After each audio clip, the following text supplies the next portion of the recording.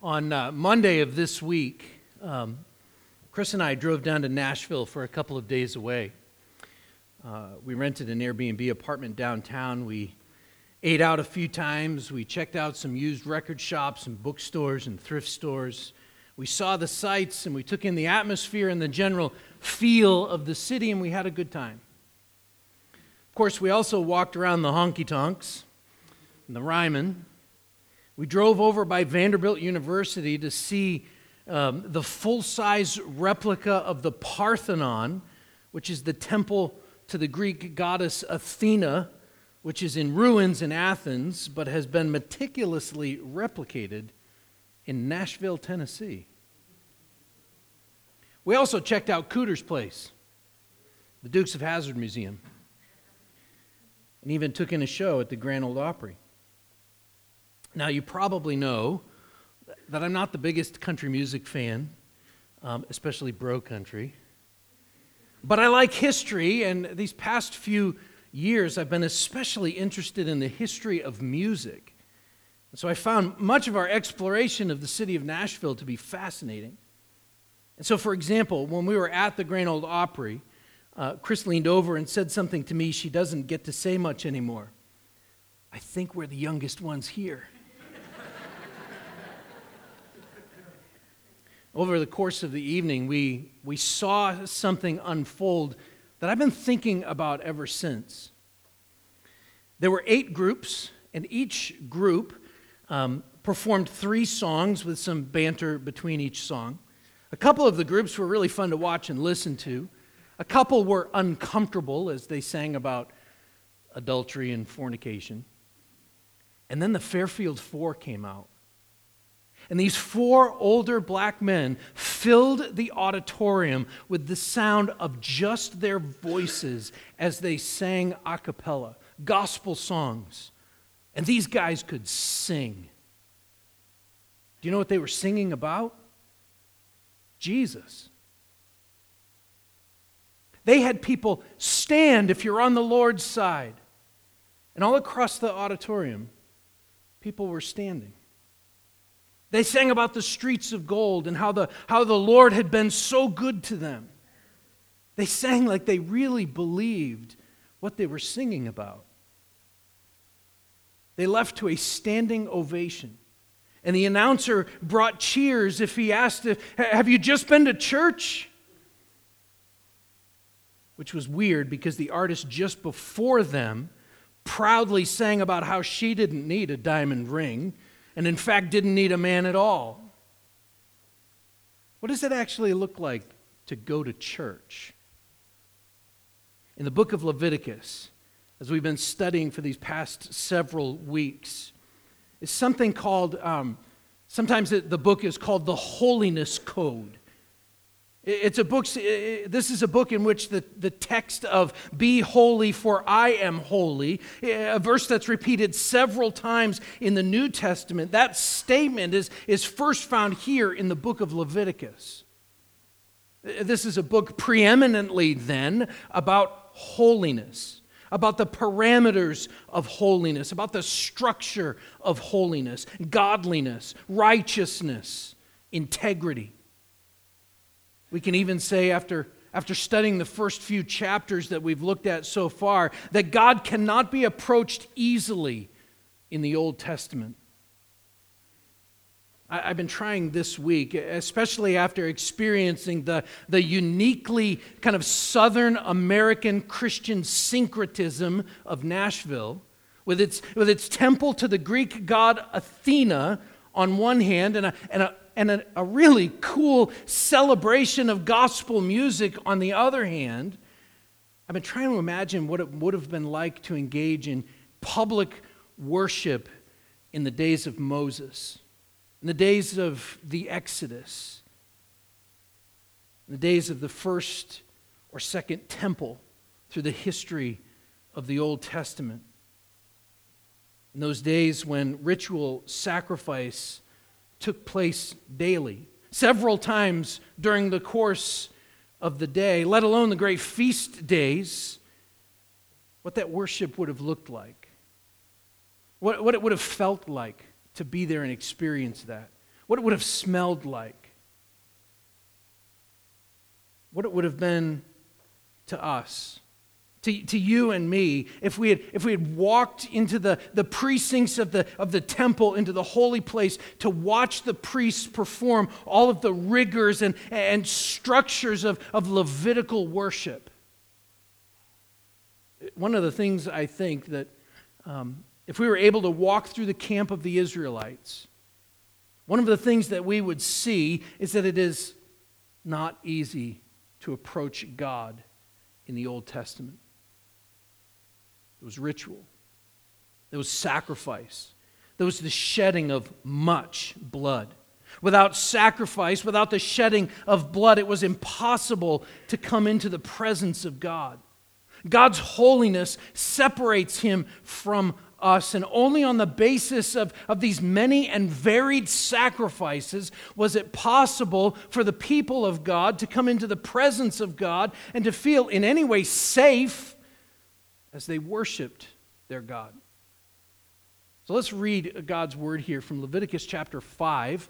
I'm going to start in verse 14, Leviticus 5:14, and I'm going to read down through chapter 6, verse 7. So, Leviticus chapter 5, verse 14 says this. The Lord spoke to Moses, saying, "If anyone commits a breach of faith and sins unintentionally in any of the holy things of the Lord, he shall bring to the Lord as his compensation a ram without blemish out of the flock, and valued in silver shekels according to the shekel of the sanctuary for a guilt offering. He shall also make restitution for what he has done amiss in the holy thing, and shall add a fifth to it and give it to the priest. And the priest shall make atonement for him and with the ram of the guilt offering, and he shall be forgiven. If anyone sins doing any one of the things that the Lord's commandments ought not to be done, though he did not know it, then realizes his guilt, he shall bear his iniquity. He shall bring to the priest a ram without blemish out of the flock or its equivalent for a guilt offering, and the priest shall make atonement for him for the mistake that he made unintentionally, and he shall be forgiven. It is a guilt offering. He has indeed incurred guilt before the Lord." The Lord spoke to Moses, saying, "If anyone sins and commits a breach of faith against the Lord by deceiving his neighbor in a matter of deposit or security or through robbery, or if he has oppressed his neighbor or has found something lost and lied about it, swearing falsely in any of all the things that people do and sin thereby, if he has sinned and realized his guilt and will restore what he took by robbery or what he got by oppression or the deposit that was committed to him or the lost thing that he found or anything about which he has sworn falsely, he shall restore it in full and shall add a fifth to it and give it to him to whom it belongs on the day he realizes his guilt. And he shall bring it to the priest, as his compensation to the Lord a ram without blemish out of the flock or its equivalent for a guilt offering. And the priest shall make atonement for him before the Lord, and he shall be forgiven for any of the things that one may do and thereby become guilty." Let's just stop and ask the Lord to help us to understand. Lord, we are a needy people and we need Christ. We need your Spirit to help us to understand your word, your law here, that we might be conformed to the image of Christ. Pray that you would help us, Lord. We pray in Jesus' name. Amen. So far in our study of this book, the book of Leviticus, we've looked at the laws regarding the burnt offering in chapter 1, the grain offering, chapter 2, the peace offering in chapter 3, and then beginning in chapter 4, the sin offering. And that goes all the way through chapter 5, verse 13. Now, before we turn our attention to the role of the priests, which happens in the next section, we need to look at this final offering, the guilt offering. Now, like the sin offering, which I also said might be referred to as a purification offering, this sacrificial offering was also to be done for atonement. But whereas the sin offering was focused on the defilement of sin, The guilt offering focuses on sin as that which betrays covenant loyalty. Betrays covenant loyalty. The sin of God's covenant people was a betrayal of the covenant itself. That probably needs a little explanation. So, remember this. The covenant, a covenant, has historically been the manner in which God relates to his people. And the law could be described, we could almost describe it as the terms of agreement between God and Israel. And so that key passage to keep in mind, I've referred to it several times, is from Exodus 19. And it says this, "Now therefore," God says, "if you will indeed obey my voice and keep my covenant, you shall be my treasured possession among all peoples. For all the earth is mine, and you shall be to me a kingdom of priests and a holy nation." And all the people answered together and said, "All that the Lord has spoken, we will do."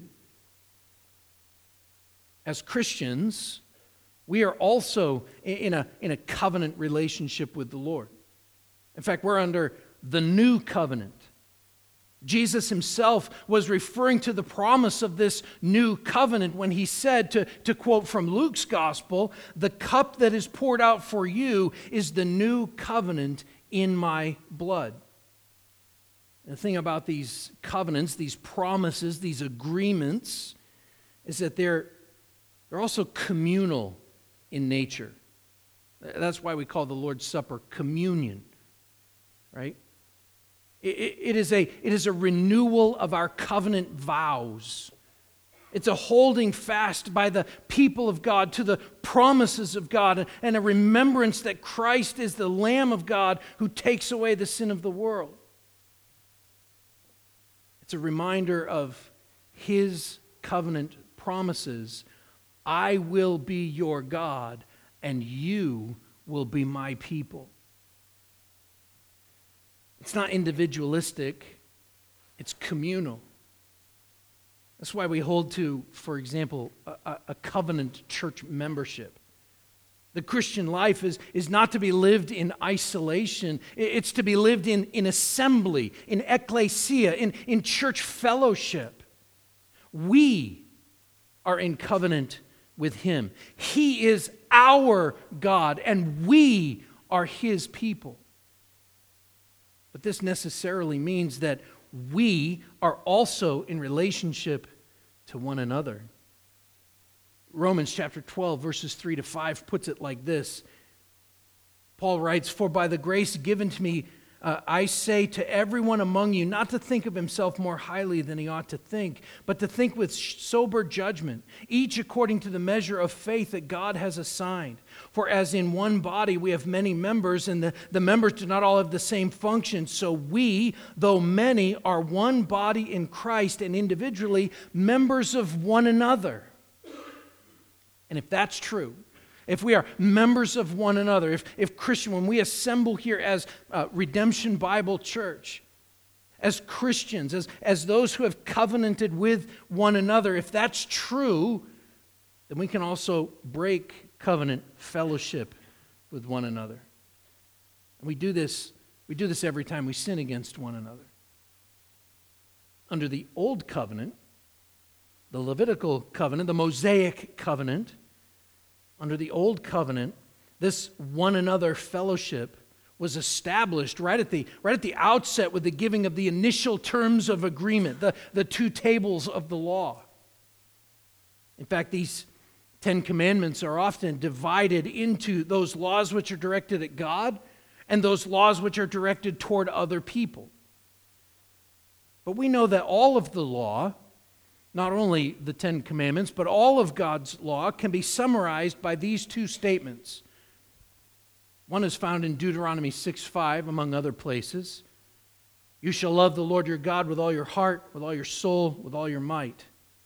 Leviticus chapter 19, verse 18 says this, "You shall not take vengeance or bear a grudge against the sons of your own people, but you shall love your neighbor as yourself. I am the Lord." Of course, those two summaries probably sound familiar. because Jesus quoted them. So what happens when we violate those two statements? What happens when we fail to love the Lord our God with all our heart, soul, mind, and strength, or we fail to love our neighbor as ourselves? What happens when we violate or betray the covenant of God? Well, under the old covenant, the Israelites were given laws for the offerings they were to bring in order to make an atonement for their sin. And so we can divide this passage that we're looking at here today into these two sections. Sins against the Lord, verses 14 to 19 of chapter 5, and then chapter 6, verses 1 to 7, are sins against neighbors. Or I guess we should probably say sin toward neighbors, and I'll explain the difference in a minute. Well, let's look at this sin against the Lord. The first thing that we need to see as we look at this law is that all sin is first and foremost a transgression against the Lord. In fact, that's clear down in chapter 6, verse 2, which is about sinning toward another person. Listen to verses 2 and 3 there of chapter 6. It says this: if anyone sins and commits a breach of faith against the Lord by deceiving his neighbor in a matter of deposit or security or through robbery, if he's oppressed his neighbor or has found something lost and lied about it, swearing falsely, and any and all the things that people do and sin thereby, the Lord himself is speaking to Moses, tell the people this, and he makes it very clear that whatever the sin is that has been committed, it has been committed against the Lord.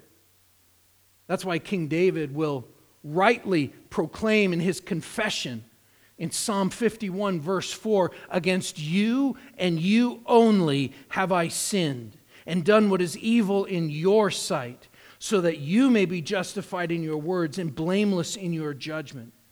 It's not that David didn't sin against other people. He clearly did. But he understood that he primarily sinned against the one who gave the law.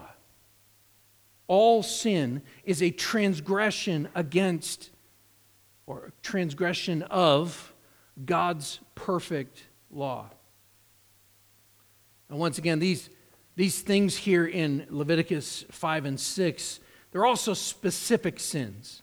This isn't just simply failed to love God with all our heart, soul, mind, and strength, or failed to love your neighbor. These violations, he says here, are a breach of faith and a betrayal of the covenant. And this includes, as we start this first section, it includes discovered sin.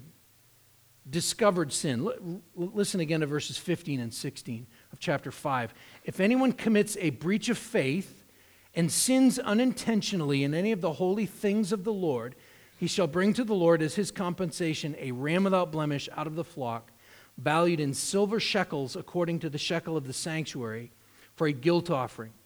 He shall also make restitution for what he has done amiss in the holy thing, and shall add a fifth of it and give it to the priest, and the priest shall make atonement for him with the ram of the guilt offering, and he shall be forgiven. Now, we went over parts of this a couple of weeks ago, but we need to keep in mind that that phrase there, unintentional sin, that doesn't refer necessarily to just simple mistakes. It might, in fact, later it calls it a mistake, but it's more than just a mistake or an oops. The phrase unintentional sin is set over and against the high-handed sins, those sins where you angrily shake your fist at God, where you make eye contact with the Lord and do what he says not to do. These are the sins which, when discovered and when remembered, clearly they're quickly acknowledged and repented of. Here in this law, the sin, this specific sin, is a violation either of God's sacred place, the tabernacle or later the temple, or any of the sacred things used in worship. Now, what this violation actually is isn't specified. just that it has taken place. It's just called here, the ESV, the English Standard Version that I'm using, calls it a breach of faith. That term, I don't think it's actually strong enough. This is an act of faithless treachery. In fact, this term, the Hebrew term for breach of faith there, is the same term that is used much later to describe the sin that would cause Israel to be sent into exile. Ezekiel 39, verses 21 to 24 says this. The Lord says, "And I will set my glory among the nations, and all the nations shall see my judgment that I have executed, and my hand that I have laid on them. The house of Israel shall know that I am the Lord their God from that day forward. And the nations shall know that the house of Israel went into captivity for their iniquity, because they dealt so treacherously," it's the same word, "with me, that I hid my face from them and gave them into the hand of their adversaries. And they all fell by the sword. I dealt with them according to their uncleanness and their transgressions, and I hid my face from them." This is about unfaithfulness among those who are in covenant relationship with Yahweh, with the God who has delivered them. Let me give you 3 specific examples of this. This will help clarify. Number 1, when Joshua was giving instructions for the taking of the city of Jericho. Remember when they marched around and blew the trumpets and the walls fell? When he was giving instructions for the people to take once the walls had fallen, he said this in Joshua 6:8. He said, "But you, keep yourselves from the things devoted to destruction, lest when you have devoted them, you take any of the devoted things and make the camp of Israel a thing for destruction and bring trouble upon it." Stay away from the loot. Be careful what you take. The Lord has said that all of this is going to be destroyed. Don't go in there and try and save any of it. Here's the sin. Just a few verses later in chapter 7, verse 1. "But the people of Israel broke faith," that's that same word for breach of faith, "broke faith in regard to the devoted things. For Achan, the son of Carmi, the son of Zabdi, son of Zerah, the tribe of Judah, took some of the devoted things, and the anger of the Lord burned against the people of Israel." The Lord had given Jericho into their hands easily, and yet Achan broke faith. He betrayed the Lord in disobedience. Second example, King Uzziah attempted to assume priestly authority. In 2 Chronicles chapter 26, I'm just going to read a couple of verses, 16 to 18. It says this: "King Uzziah, when he was strong, he grew proud to his destruction, for he was unfaithful," that's the word, "to the Lord his God, and entered the temple of the Lord to burn incense on the altar of incense. But Azariah the priest went in after him with 80 priests of the Lord who were men of valor. And they withstood King Uzziah and said to him, 'It is not for you, Uzziah, to burn incense to the Lord, but for the priests, the son of Aaron, who are consecrated to burn incense. Go out of the sanctuary, for you have done wrong, and it will bring you no honor from the Lord God.'" He was unfaithful. It was a breach of faith for him to violate God's law in this way and to sin in the holy things of the Lord in this way. He specifically broke this law. And then the third example comes just a couple of chapters later with King Ahaz, and he promoted idolatry. So 2 Chronicles 28, let me read a couple of verses, beginning verse 22. "King Ahaz, in the time of his distress, he became yet more faithless to the Lord. The same King Ahaz, for he sacrificed to the gods of Damascus that had defeated him, and said, 'Because the gods of the kings of Syria helped them, I will sacrifice to them that they may help me.' But they were the ruin of him and of all Israel. And Ahaz gathered together the vessels of the house of God and cut in pieces the vessels of the house of God. And he shut up the doors of the house of the Lord, and he made himself altars in every corner of Jerusalem. In every city of Judah, he made high places to make offerings to other gods, provoking to anger the Lord, the God of his fathers. Now, each of these examples are examples of an affront to God's holiness, a violation of the covenant, of his agreement with the people.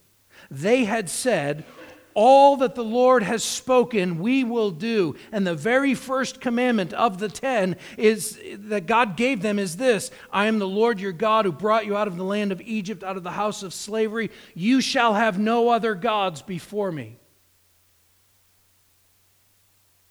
And Ahaz specifically went right in and sacrificed to other gods.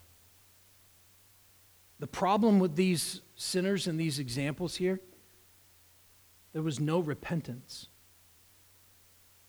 But where there is repentance, the Lord lays out these gracious legal requirements here.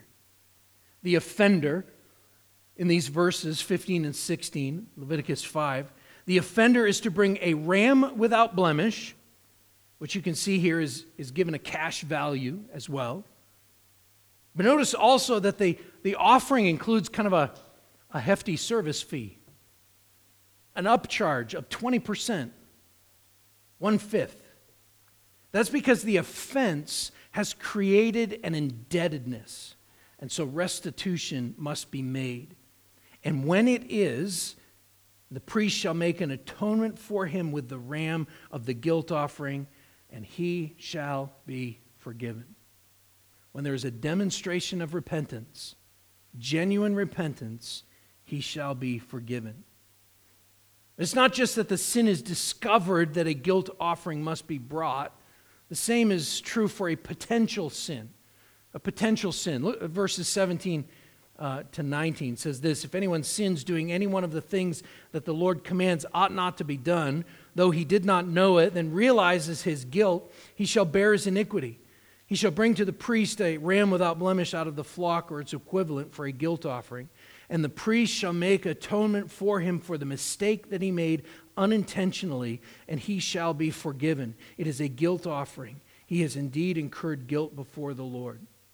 Now, you probably notice if you look at those two sections, and even if you look at this section and the next one in chapter 6, there are some slight differences. With the first, in verse 15, there's a breach of faith or an act of faithless treachery. But here, the sin is committed unknowingly. The person violated God's covenant and wasn't initially aware of it. In fact, the Lord uses the term mistake to describe this. You can also see that the penalty isn't as severe here. There's no payment beyond the ram required or its equivalent. The biggest difference between these two is the heart behind the sin, the intention of the sinner. So how does this apply to us? This is sort of the big question that we have all through the book of Leviticus. How does this apply to us? Well, first of all, this law, think of the Israelites for a moment. This law reminded them of the importance of showing due respect toward their holy king by showing due respect to his holy things, his holy property. And to do so was to demonstrate covenant loyalty to the covenant king. They needed to show due respect to his temple, to his tabernacle, to the holy things. The Apostle Paul picks up on this theme in 1 Corinthians. Listen to chapter 6, verses 18 to 20. He says this: flee from sexual immorality. Every other sin a person commits is outside the body, but the sexually immoral person sins against his own body. Or do you not know that your body is a temple of the Holy Spirit within you, whom you have from God? You are not your own. You were bought with a price, so glorify God in your body. Do you understand that? The Lord no longer dwells in a temple made with hands, but he still dwells with his people. Paul is saying that Christians are the Lord's holy property. We are the Lord's holy things. The Ephesian elders, Paul says to them in Acts chapter 20 that God obtained us with the blood of Christ. And so to willingly, flagrantly violate God's covenant through sexual immorality, for example, is a breach of faith. It is the same sin as Achan, Uzziah, and Ahaz. Achan secretly took what was forbidden. Uzziah tried to serve God in a way that was entirely inappropriate. And Ahaz boarded up the temple and turned to other gods for help and relief. You are not your own. You were bought with a price, so glorify God in your body. I think you can read between some of those lines there. In all of this, however, don't miss the grace of God. He's provided a way for the Israelites whose hearts are repentant before the Lord. He's provided a way for them to be released from the guilt of their sin. We are called to love the Lord our God with all our heart, with all our soul, with all our might. But remember this, 1 John chapter 4, verse 10, in this is love. Not that we have loved God, but that he loved us and sent his Son to be the propitiation for our sins. Do you see the connection there? We violate God's covenant every time we sin against one another. Jesus even said, you have heard it said, you shall not commit adultery, but I tell you, if you even look at a woman with lust in your heart, you've committed adultery in your heart. We sin, and we don't even know it sometimes. We bring guilt upon ourselves, and we don't even know it, and it is a sin against God. But this is love. Not that we have loved God. We can't possibly keep that commandment on our own. We can't possibly love the Lord our God with all our heart, soul, mind, and strength on our own.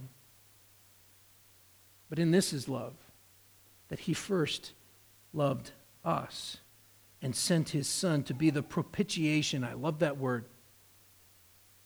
We don't use it for anything else. It's a removal of the guilt. It's the pay the atonement. It's a removal as far as the east is from the west from us.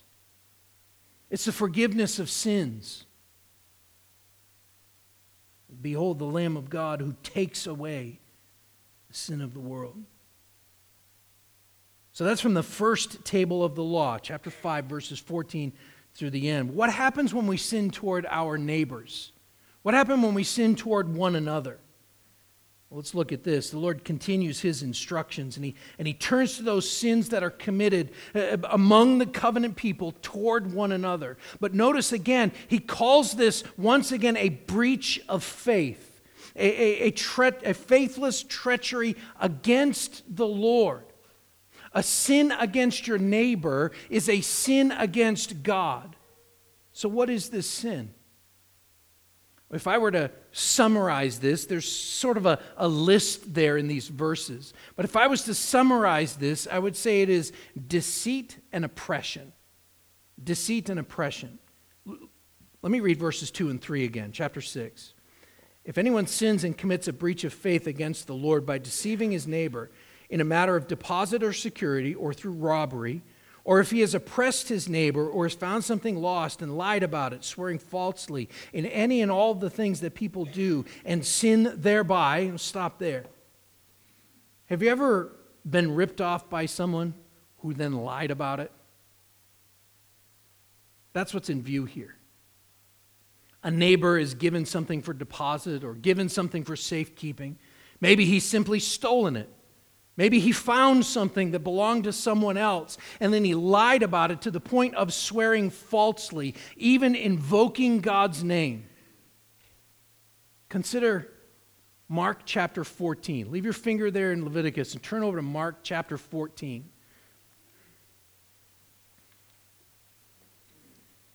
Verse 66.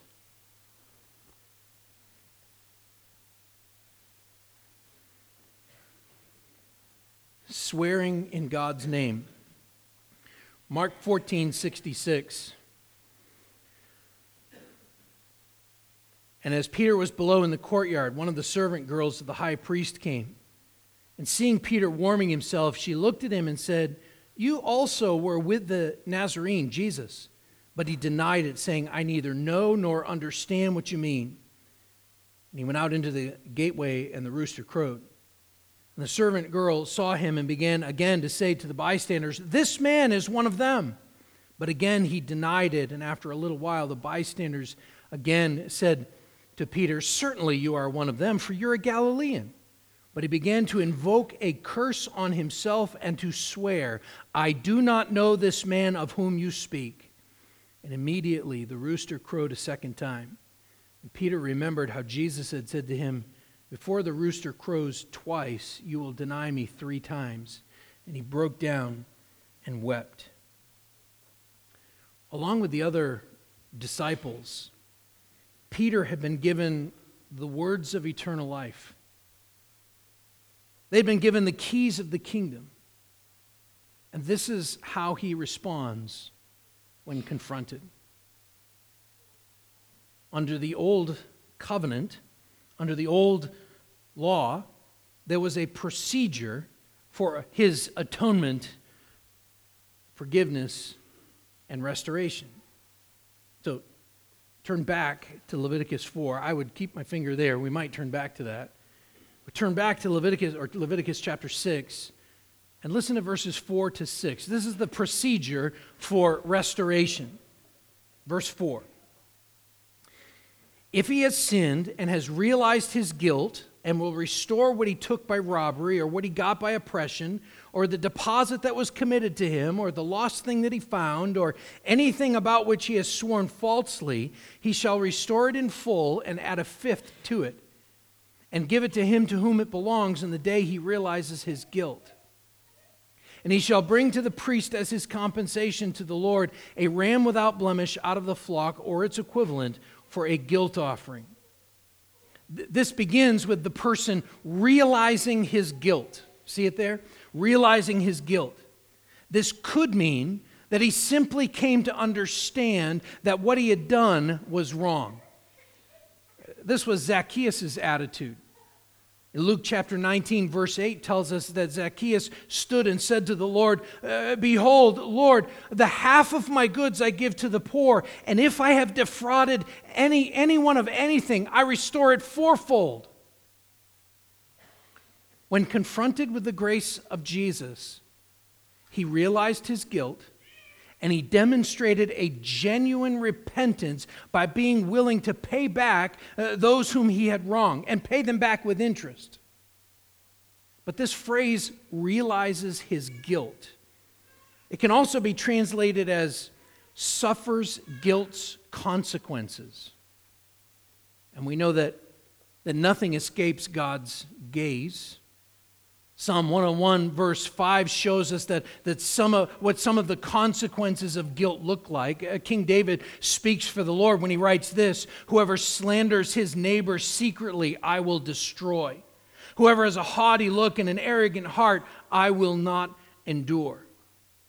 So regardless of whether the sinner reaches repentance through simply coming to understand that his sin was wrong, or by being brought low by the Lord, a display of genuine contrition, of genuine repentance, was a willingness to make it right, a willingness even to pay restitution. And the significant detail here that is unlike the previous section is that the sinner brought the offering to the Lord, and then he gave the priest the extra 20% for restitution in the previous section. He brought the offering to the priest, and he gave the priest the 20%, the 1/5. Here, the sinner is to pay the restitution to his neighbor first. It says in verse 5, he shall restore it in full and shall add a fifth to it and give it to him to whom it belongs on the day he realizes his guilt. Then verse 6 says he's to bring a ram offering to the priest. Jesus explains it like this in Matthew chapter 5. He says, so if you're offering your gift at the altar and there remember that your brother has something against you, leave your gift there before the altar and go. First, be reconciled to your brother, then come and offer your gift. The Lord takes seriously our broken covenant relationships. He takes seriously our sins toward one another. Now, let me finish by pointing us back, first to Zacchaeus and then to Peter. Remember the story of Zacchaeus? I always wondered how a wee little man, I have to say that, because you're all thinking it. I always wondered how Zacchaeus, the chief tax collector, who made his living defrauding the people, how could he give back 4 times of all that he had taken from them? Didn't everything he have come from them? I always wondered, I'm not great at math, but I always wondered that. But that's not the point. The point was that he was genuinely repentant. But not just to the point of paying back 120%. The scribes and the Pharisees, they would have agreed that that was what he needed to do. That's what the law said. No, his righteousness exceeded that of the scribes and the Pharisees. He was willing to pay back 400%. And so Jesus then said to him, today salvation has come to this house, since he also is a son of Abraham, for the Son of Man came to seek and to save the lost. Zacchaeus was genuinely repentant, and Jesus recognized that. The math doesn't matter, at least not to me. It was about the genuine repentantness of his heart. He was willing to do whatever it took. And to Peter, who had sworn that he did not know him, who had been given the words of eternal life, Jesus said. And then when he swore that he did not know him, he broke down and wept as he realized his guilt, as the Lord brought him low in his guilt. John 20, verse 19 tells us this. It indicates that the next time Peter saw Jesus, he broke down and wept the last time. Jesus is hauled off and crucified. The next time he sees Jesus, he's risen. And John 20, verse 19 says, Jesus came in and stood among them, including Peter, and said to them, peace be with you. Peace be with you. I don't think Peter felt an ounce of peace from the time he denied knowing Christ until the time he heard those words from our Savior, who walked in, the risen Savior, and said, peace be with you. This is the good news. On the night when he was betrayed, on the night that Peter denied him, Jesus was Peter's guilt offering. Do you get that? Jesus was Peter's guilt offering.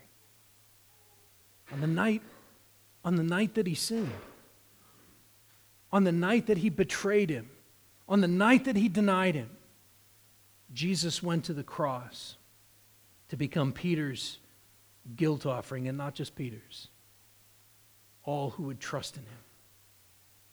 In this is love. Not that we have loved God, but that he loved us and sent his Son to be the propitiation, the guilt offering for our sins. Let's pray together.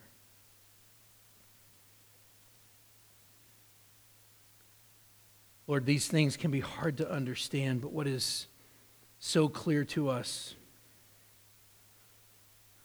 even while it is hard to get our minds around, is your love for your own people. For God so loved the world that he gave his only begotten Son, that whosoever believeth in him should not perish, but have everlasting life. Father, we come to the table this morning as a people who are grateful for the new covenant.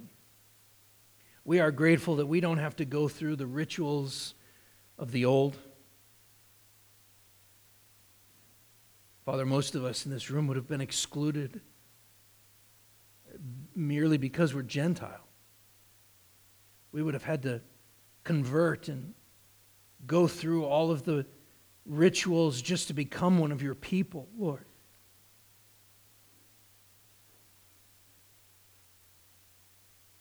But Father, we are able to come to you today because of Jesus Christ, the Lamb of God who takes away the sin of the world.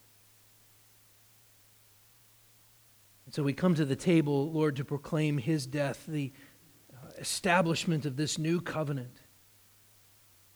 That all of the stuff in Leviticus, all of the offerings, all of the sacrifices are shadows of Christ, the one who is the light of the world. And so, Lord, we come rejoicing. We pray these things in Jesus' name. Amen.